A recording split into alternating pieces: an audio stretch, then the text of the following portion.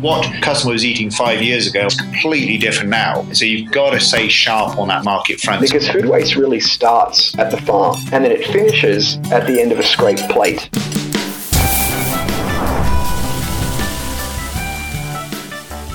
This is the Food and Beverage Podcast, your B2B show for the best thought leadership in the industry, bringing you education, information, and inspiration, only on Market Scale.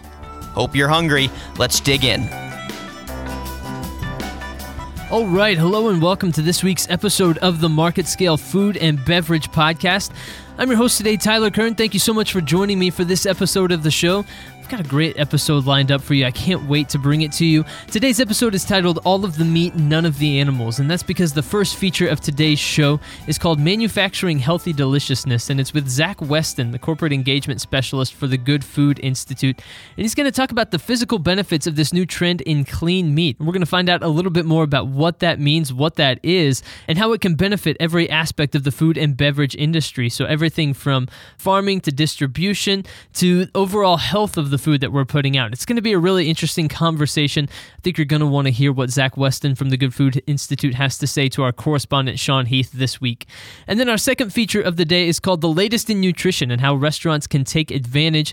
And I'm going to talk to a dietitian nutritionist named Caroline Weeks, and she's going to keep us updated on all the latest trends in health and nutrition and talk about how restaurants can really take advantage of those trends that are going on. You know, at the beginning of the year, a lot of people start off with resolutions of, I'm going to eat healthier, I'm going to do this, I'm going to stop eating out, and maybe people stop going to restaurants that you own or that you work at or that you run or that you create menus for. So I think restaurants can do a lot more to capitalize on people trying to think healthier and eat healthier. If they're able to know ahead of time, here are the health trends that are going on right now. This is what people are looking for when they go to restaurants in their food when it comes to healthy eating. So if we have a better idea of what those things are, menus can be better crafted to take advantage of that rather than suffer from it. So that's going to be the second feature of the day. Talking to Caroline Weeks. She's a registered dietitian, nutritionist at Mayo Clinic Children's Center. It's going to be a really interesting conversation as well. I'm really happy you've joined us for this episode of the show. Without further ado, let's talk to Zach Weston. He's the Corporate Engagement Specialist for the Good Food Institute, coming up next on the Market Scale Food and Beverage Podcast.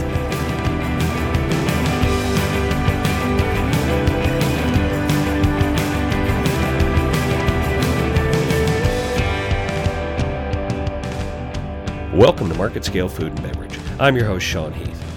Now, I will be the first person to admit that I like meat. I like hamburgers, I love bacon, almost as much as I love my children, and I don't apologize for that. Now, the one thing that I don't do is I don't generally go through the thought process of tracing the path of my food. And in America, in the United States, we generally don't do that. If we didn't grow up on a farm, we don't think about what that chicken patty used to be. We just focus on the fact that it's there, we eat, and then we move on about our day. However, if you wanted to put in the barest amount of research on the internet, you could absolutely find out everything and more that you ever wanted to know about how food winds up near your face. Well, today I have the privilege of talking to someone who's very aware of that whole journey, and he's on the forefront of helping improve the process. Today, I have the pleasure of having a conversation with Zach Weston. He's a corporate engagement specialist with the Good Food Institute. Zach, how are you today? I'm doing very well, Sean. Thank you for having me on the podcast. It's really my pleasure. Let's just jump right into it. So you're working on something called clean meat. I know a little bit about this subject. I will lay out the bare minimum of what I know and let you take it from there. As I understand it, there is the ability to take certain specialized cells from animals and culture those in some magical environment in a lab or in a production facility, and the end result is you can take those cells and actually grow it into meat without actually having to slaughter or harvest it from an animal. Is that accurate?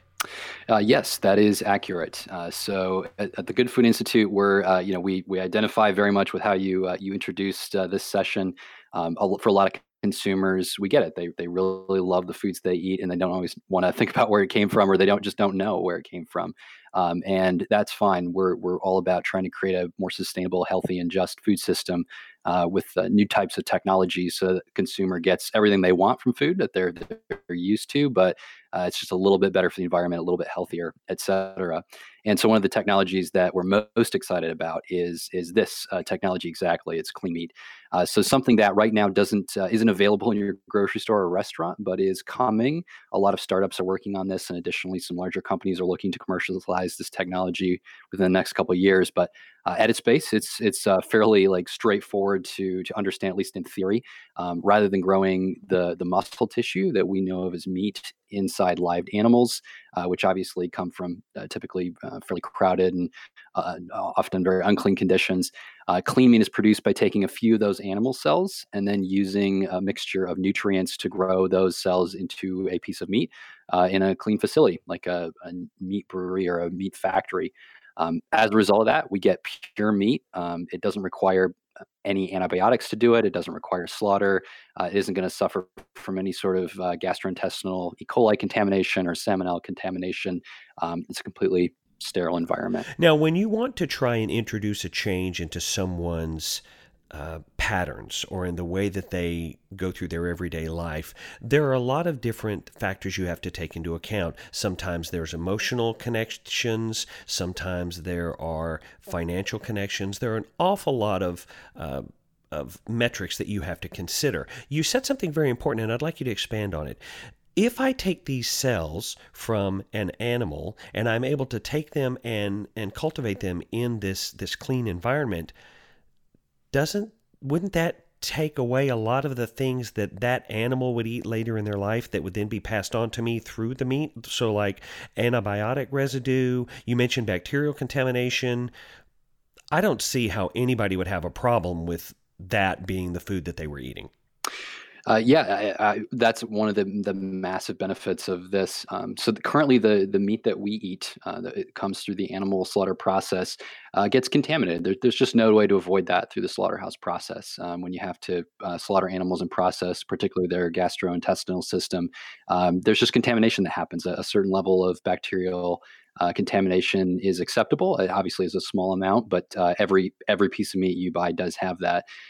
This clean meat process, is different because all the inputs are completely clean and sterilized. There's no inputs. There's no need for antibiotics. As long as the animal that you're taking the cell samples from is something that has been treated the right way, the resulting meat and all the tissue you're going to get from that animal are going to be completely clean. So you're able to get things that are organic. This is not a genetic modification. It isn't something that comes from genetically modified or genetically engineered animals. It just comes from any sort of animal you want, really. So it could be the healthiest possible farm animal. And it also sounds like this process would, since it's able to be controlled so precisely, that you would be able to keep costs very consistent, which means there wouldn't be fluctuations in price.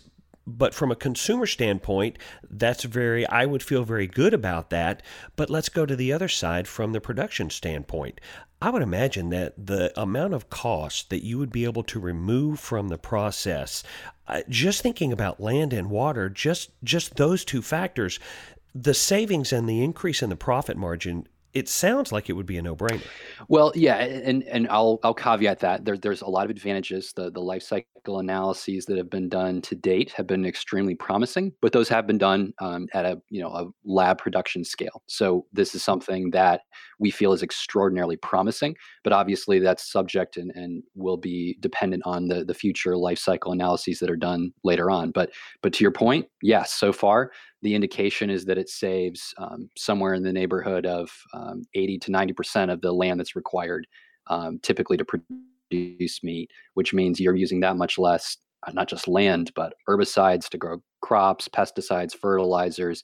You're not having to transport all those feed crops to animals and then transport those animals to a slaughterhouse. Your level of inputs just goes way, way down. And then conversely, your water usage to grow feed crops and water the animals drink. So from an ecological standpoint, from a resource input standpoint, the theoretical possibilities here are that this meat could end up being far cheaper and have a much lower degree of impact on the environment than existing animal meat. Now, of course, since we're at the beginning of this conceptual cycle, I would imagine that a hamburger produced this way would probably cost more than a pound of aerogel or Vantablack. It's probably as expensive as platinum right now. That won't continue to be the case. But in spite of that, there are already some companies in the United States and in Europe that are producing not just hamburgers. There are several types of products that can come through this process, this clean process, right? Absolutely. That's one of the beauties of this process, is that it's extraordinarily customizable. And yeah, the costs are absolutely going to come down too. So the first iPhone probably cost $1 billion to develop because it was a prototype, but now obviously they are within a price range that's very affordable for many people. This is similar. Right now, everything's done on a lab scale, small scale, where everything's expensive. But as volume goes up, costs can come down, and eventually this can be as inexpensive or even more affordable for the average consumer.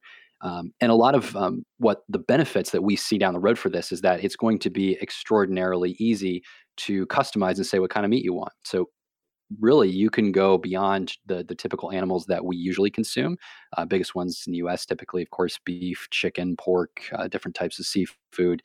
You can produce all those different types of meat, but you can also do other things. You could do an emu burger or a gazelle burger or any sort of animal that you can get a good tissue sample from. That's kind of more of a fanciful example, but one that's probably a little more practical and hits closer to home is thinking through the types of meat and cuts of meat that we enjoy eating the most. We grow an entire cow, most of which we don't end up eating, or the majority of which doesn't sell for as high of a price. We don't usually eat all of the, say, the organ meat or certain parts of the bones or different parts of there's just parts of the cow we just don't use.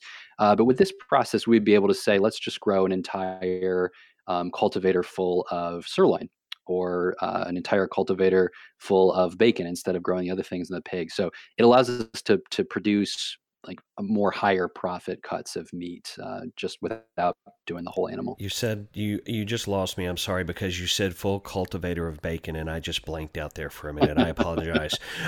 Now let's talk about another interesting offshoot of this technological advancement. The same concepts and innovation are affecting plant-based foods as well. Talk to me a little bit about some of the really interesting things that food scientists are doing in the plant-based food area that are very similar to things that we see in meat-based food. Absolutely. So half of the focus of the Good Food Institute is on some of these emerging technologies like clean meat that we see as being a couple years down the road, something that's being developed but isn't quite on the market yet. Whereas plant-based things are available right now. If you go to certain restaurants or you shop in grocery stores, you'll probably be able to find a few products that are plant-based meat, plant-based dairy, plant-based egg products.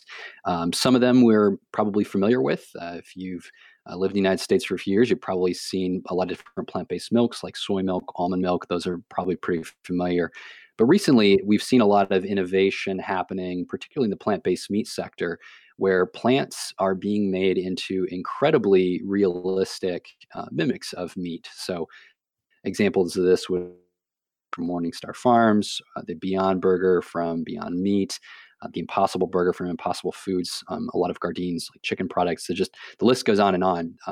There are companies that are processing different types of plant proteins into products that have a lot of the same taste and sensory experiences of meat.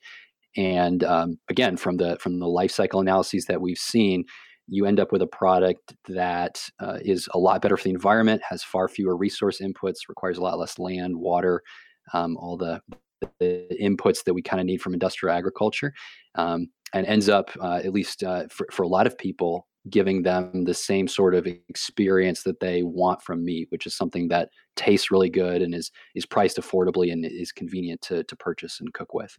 I want to go back to something you said about being able to specify a cut of meat or a species of meat. It sounds like, from a dietary standpoint, the ability to increase the access to types of meat that are better for you just naturally, that are leaner, that are less likely to contribute to heart disease or other health issues, it seems like the ability to manufacture specific cuts or species of meat that are actually better for us, that's just better for everybody. It's not just 1% of the world's population that can eat an emu burger. We can make this and everybody benefits from it. Absolutely. And that's one of the most exciting parts of this. So it's going to be healthier from a couple of different standpoints. Number one is you don't need antibiotics all in the growth process. So you're not getting those things in your system that make you more susceptible to certain types of bugs out there. Number two is, as I mentioned before, there's a lot lower baseline bacteria risk and food contamination risk because you're completely controlling the production process, and it doesn't have to go through the slaughterhouse system in order to reach your plate. That also, by the way, gives it a longer shelf life because with less bacteria in the initial product, it'll still spoil if you leave it out on your counter, but it's going to spoil a lot slower than a comparable animal-based burger would if you leave it out on your counter or leave it in something that's not the right temperature. Back to the health stuff too, the third area where we're tremendously excited is that because you have so much control over the end product, you can change the nutritional profile of that meat. So for example, a lot of animal meat, almost all exclusively animal meat, is high in saturated fat. And that's what gives it a lot of the really enjoyable flavor. And it's possible with this system that you could swap out the bad fats, some of the saturated fats, with a healthier fat, like a polyunsaturated fat, which is very exciting because that gives us a little bit. We know the World Health Organization has said that processed red meats are a known carcinogen. They're a cancer-causing thing, and it would be great to be able to enjoy things like bacon and all the processed red meats that consumers really enjoy, but to do so knowing that there's a healthier fat in there as opposed to the kind of this saturated fat that's one of the biggest causes of things like cancer and heart disease. An unintended benefit of this, I think, would be that if you're able to grow these cuts of meat and create cuts of meat from plants, we just might be able to slow down the rate of extinction that we as humans are putting on our current food sources. Absolutely. So the baseline reason why most meat is very destructive from an environmental standpoint is just that animals are very inefficient converters of plant matter that they consume to meat. So take chicken as an example. Chicken is one of the most efficient meats out there, but it still takes 9 calories of energy put into a chicken in the form of feed to get 1 calorie of meat out. So for all the decades we put into breeding chickens to be efficient feed converters, that's still a tremendous amount of food waste, 900% food waste before it even reaches the customer's plate, let alone the food waste that happens after that. So when you're able to instead redirect the energy calories you're putting in the form of feed crops, when you're able to instead direct those directly into humans by processing it into plant-based meat or just eating those vegetables, you're cutting out an enormous amount of food waste. You're reducing in one fell swoop by 1/9 the amount of land you have to use, and by extension, the amount of water you have to use for those crops, the fertilizers, the pesticides, the herbicides, all of that. And yeah, that has a direct bearing on the amount of rainforests we cut down and the amount of farmland and pasture land that we have to constantly be adding in order to keep up with our existing demand for meat. So yeah, this stuff is a lot better from an ecological perspective. Well, Zach, I want to thank you for putting my mind at ease. I am now no longer worried about the possibility of us running out of bacon. So I'm going to rest much easier knowing that you're keeping an eye on it, making sure that bacon is not something that disappears from the face of the planet Earth. So thank you from the bottom of my heart and from the top of my cheeseburger. And today it has been my pleasure to have a conversation with Zach Weston, the Corporate Engagement Specialist with the Good Food Institute. Zach, thanks so much for taking the time today. This was really fascinating. My pleasure. Thank you, Sean.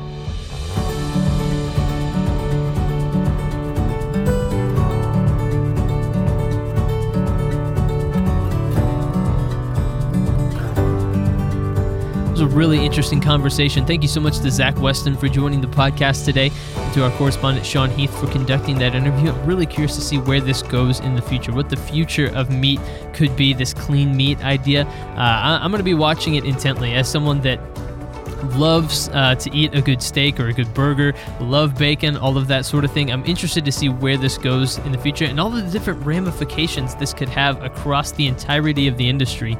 Those things are really, really interesting to me. So I'm definitely going to keep an eye on this one moving forward. All right, coming up next is my conversation with Caroline Weeks. And she is a registered dietitian nutritionist at the Mayo Clinic Children's Center. And she's going to join this week's episode of the podcast to talk about the latest trends in nutrition and explain how restaurants can capitalize rather than suffer from these nutrition trends. So a lot of times at the beginning of the year, people decide, hey, I'm going to go on this health kick, and they are going to begin eating healthier and that sort of thing. And sometimes it can cause people to eat out less because they don't think there are healthy options. So we're going to talk about some healthy options that are also tasty and appealing to the eye, the taste buds, but also all around good for people, so you can actually kind of play up that idea rather than shying away from talking about health when it comes to dietary trends and that sort of thing. So it's going to be a really interesting conversation with Caroline Weeks. She's very knowledgeable on this topic, and I can't wait to dive in. So coming up next is that conversation with Caroline Weeks, registered dietitian nutritionist at Mayo Clinic Children's Center.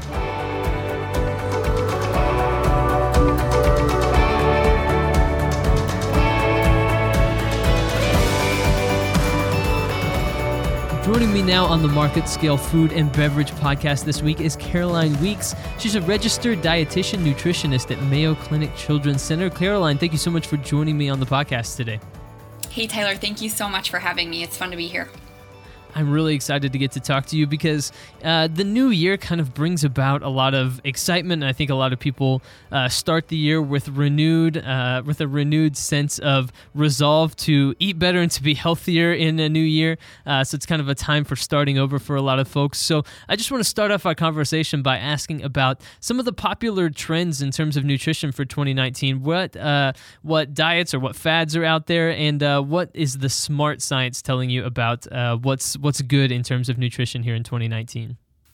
Yeah, so you're definitely correct that the new year, everybody has nutrition and exercise in the forefront of their mind, which is great. I personally don't subscribe to New Year's resolutions, but for those of your readers and listeners out there who do, it's a good time to really get back on track and make that a good goal. But I think in terms of what's trendy and hot in 2019 as far as nutrition goes, right now in my world, I'm seeing a lot within the realm of gut health. So gastrointestinal health, your stomach, your small intestine, your large intestine. And as a registered dietitian, I actually specialize in the world of GI.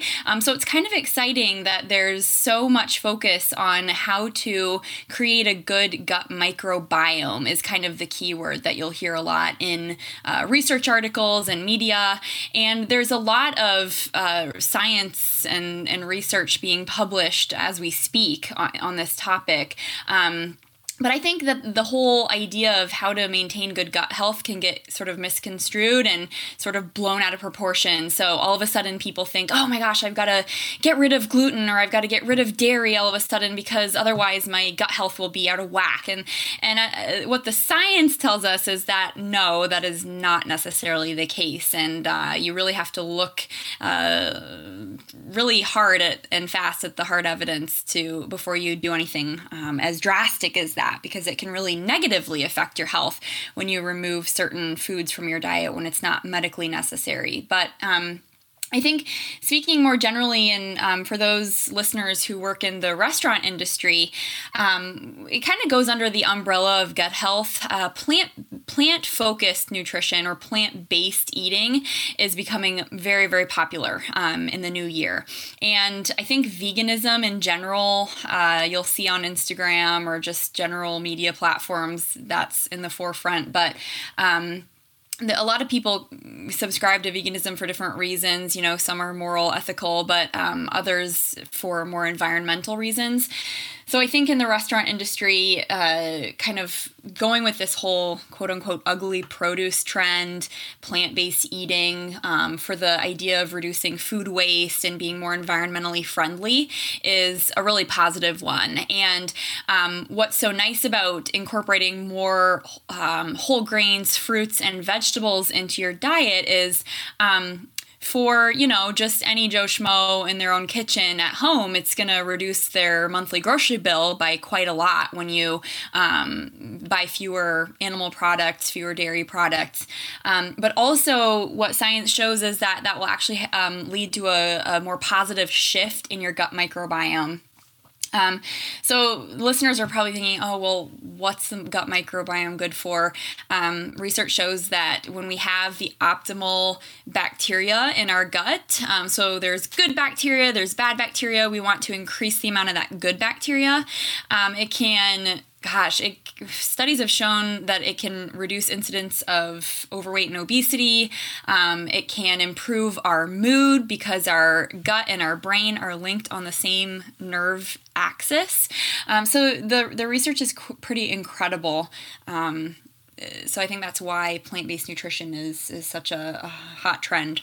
So I think that I want to go back to kind of one of the first things you talked about, just about people maybe jumping to conclusions as far as, oh, I need to completely eliminate this out of my diet or do something drastic along those lines. Is that one of the big misconceptions that people often have about nutrition around this time of year, that they make big drastic decisions that can negatively impact their health as well?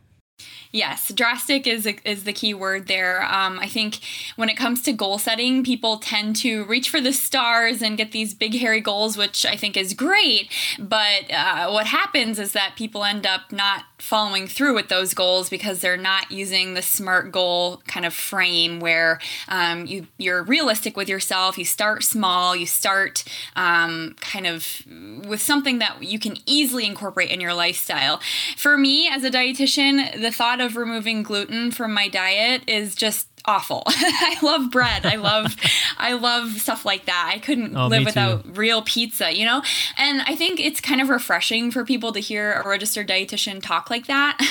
I'm not all quinoa and raw vegetables, you know? I'm a real person who loves food and loves that food can bring families together. You know, I understand like the cultural and spiritual relationships with food. So why do you want to ruin that? You know, food is such a beautiful part of our well-being and our mental health too. So yes, that is a major misconception that because, you know, XYZ magazine is telling you that dairy is the root of all evil, they think they need to take that out completely in cold turkey. Well, no, that's not the case. And you run the risk of becoming deficient in some pretty critical vitamins like calcium and vitamin D when you do that.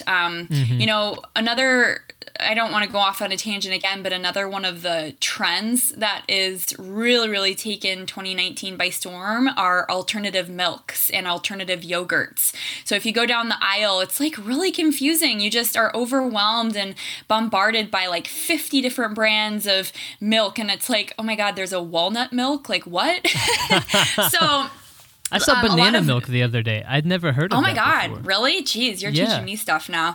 Yeah, it's crazy what the industry. The industry unfortunately moves faster than science, but that doesn't necessarily mean that it's better. Okay, so you should always make your decisions based on evidence-based practice, and that's why registered dietitians are employed to do what they do, because we analyze and break down the scientific data and then kind of twist that or not twist, but just condense it into a message that is safe, that's, that's good for consumers. And that's why I love my job so much, because I'm not I'm not selling information for, profit. I'm not going to get rich off it. I'm just doing it because I love making people healthier. So yeah, plant-based milks are huge. So you'll see everything from oat milk is going to be big, big, big. I actually like oat milk a lot. It performs beautifully in lattes and it froths really well.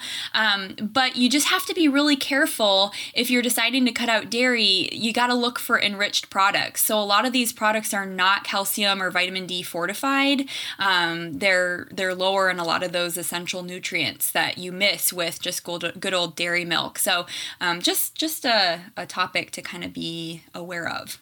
That's really smart. That's really good advice, because I know that that's something that a lot of people will just dive into head first without first, I think, considering the larger ramifications for it.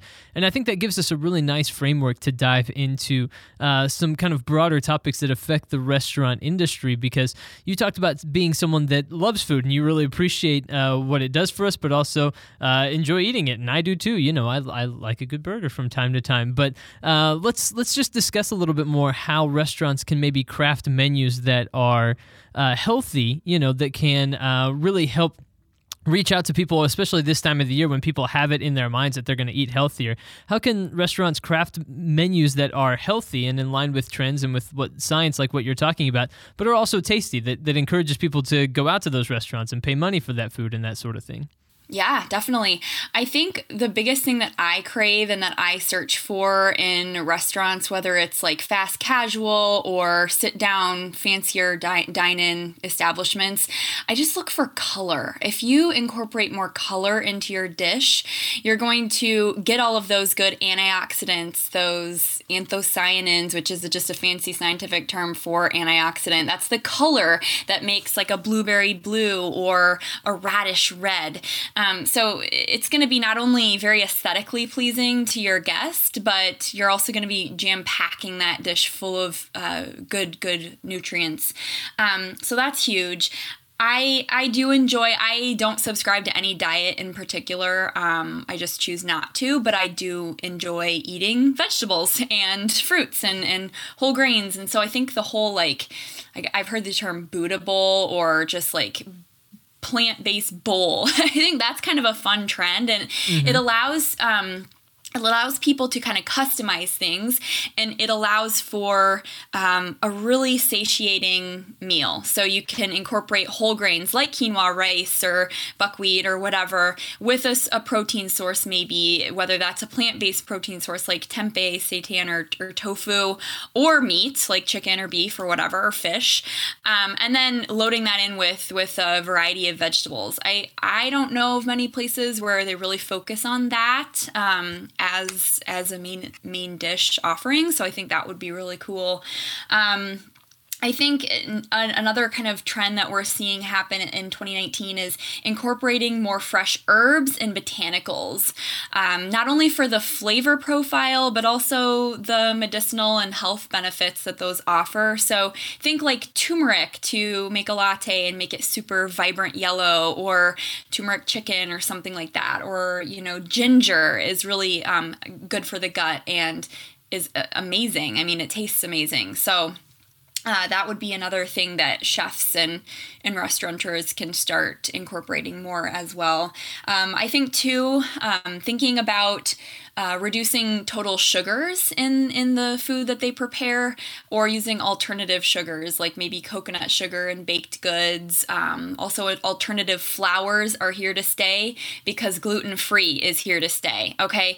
It is trendy, the whole gluten-free idea, but unfortunately we are seeing a rise of food allergies.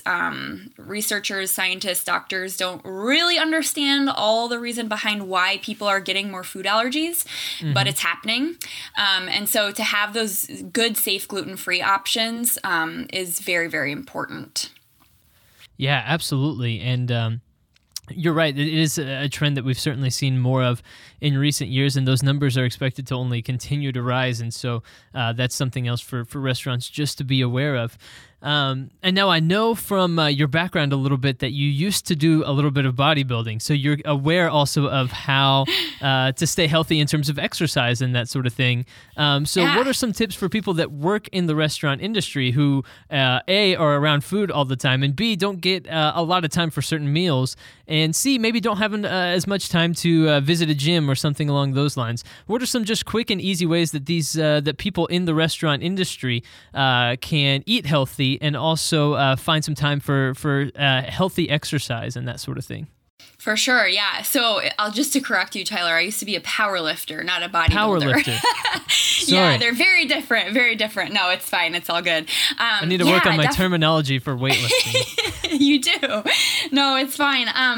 So I think it's funny. So when I was in college putting myself through dietetic school, I worked in the restaurant industry. I served, I waited, I hosted, I did all that, back serving. I was in the kitchen in a very high-end French restaurant where I think the chef had a Beard Award or James Beard Award or something like that. So it was kind of the big leagues, at least in the city that I grew up in.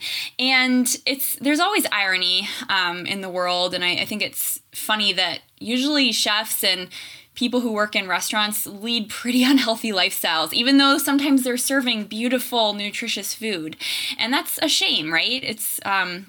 So trying to shift sort of how we plan our schedules in our routine is really where the magic happens. So I remember in the kitchen that I worked in, it was really small, really close quarters, and man, did that oven get hot. Oh my gosh, it would just burn, and people were sweating, and chef was, wiping the sweat from his hand with a cloth. He had like assistants wipe his face back, and it was really, really intense. So hydration is key for those in a back kitchen.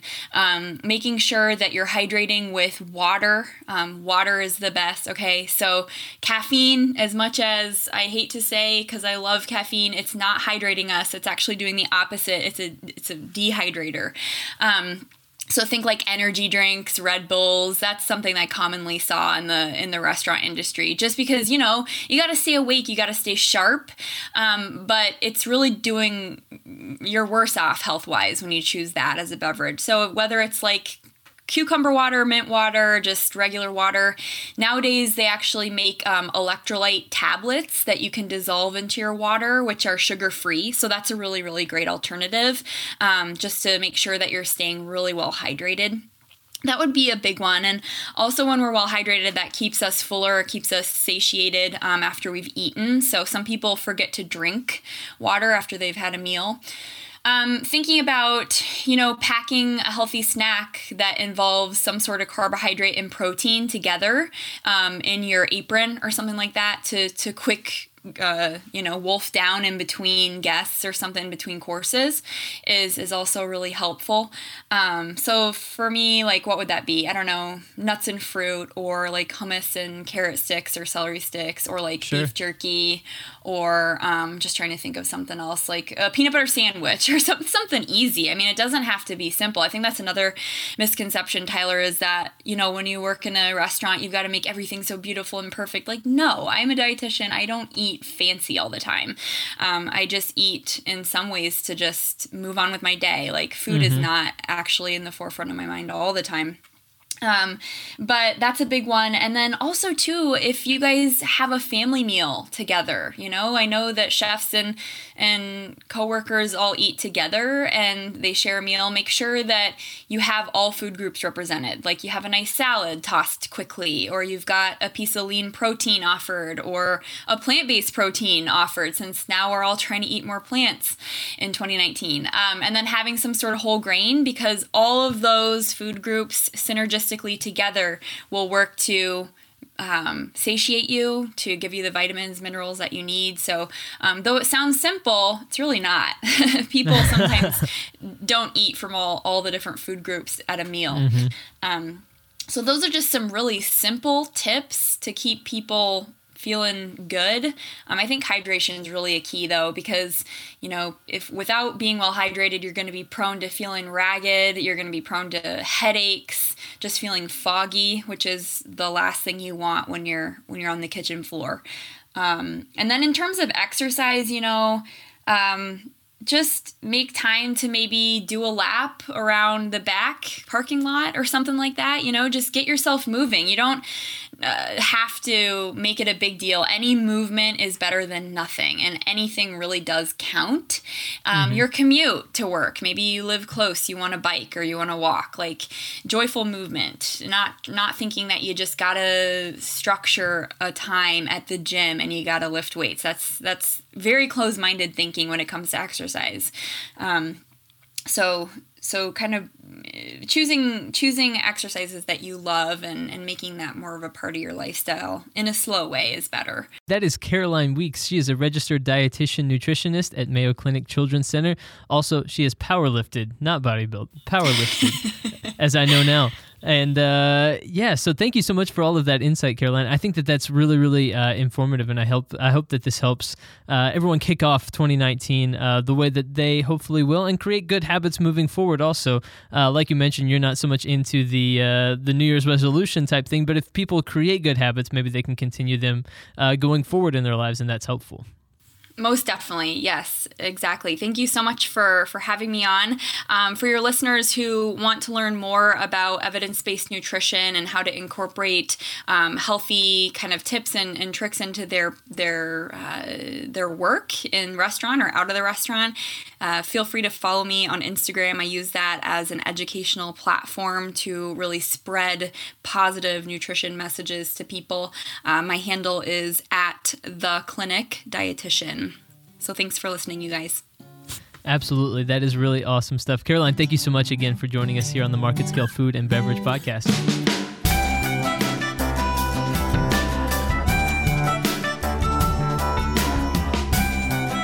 Thank you again to Caroline Weeks for joining this week's episode of the Market Scale Food and Beverage Podcast. Thank you also to our correspondent, Sean Heath, for having that conversation earlier with Zach Weston of the Good Food Institute. Really interesting conversations there just about different trends in the food and beverage industry. I hope you enjoyed that look at two of them right there. That is all we have for this week's episode of the Market Scale Food and Beverage Podcast. Thank you so much for listening. We do very much appreciate it. If you're listening on iTunes or Spotify, make sure to subscribe so you get all of the latest episodes just directly right there on your phone or mobile device, however you are listening to us. If you're on the Market Scale Food and Beverage Industry page, just hit bookmark on that page so you can make sure to stay up to date with all of the latest podcasts and written articles and all of that stuff, all of the different content that we come out with on a regular basis. We're going to be back with another episode of the Food and Beverage Podcast shortly, but until then, I've been your host, Tyler Kern. Thank you so much for listening.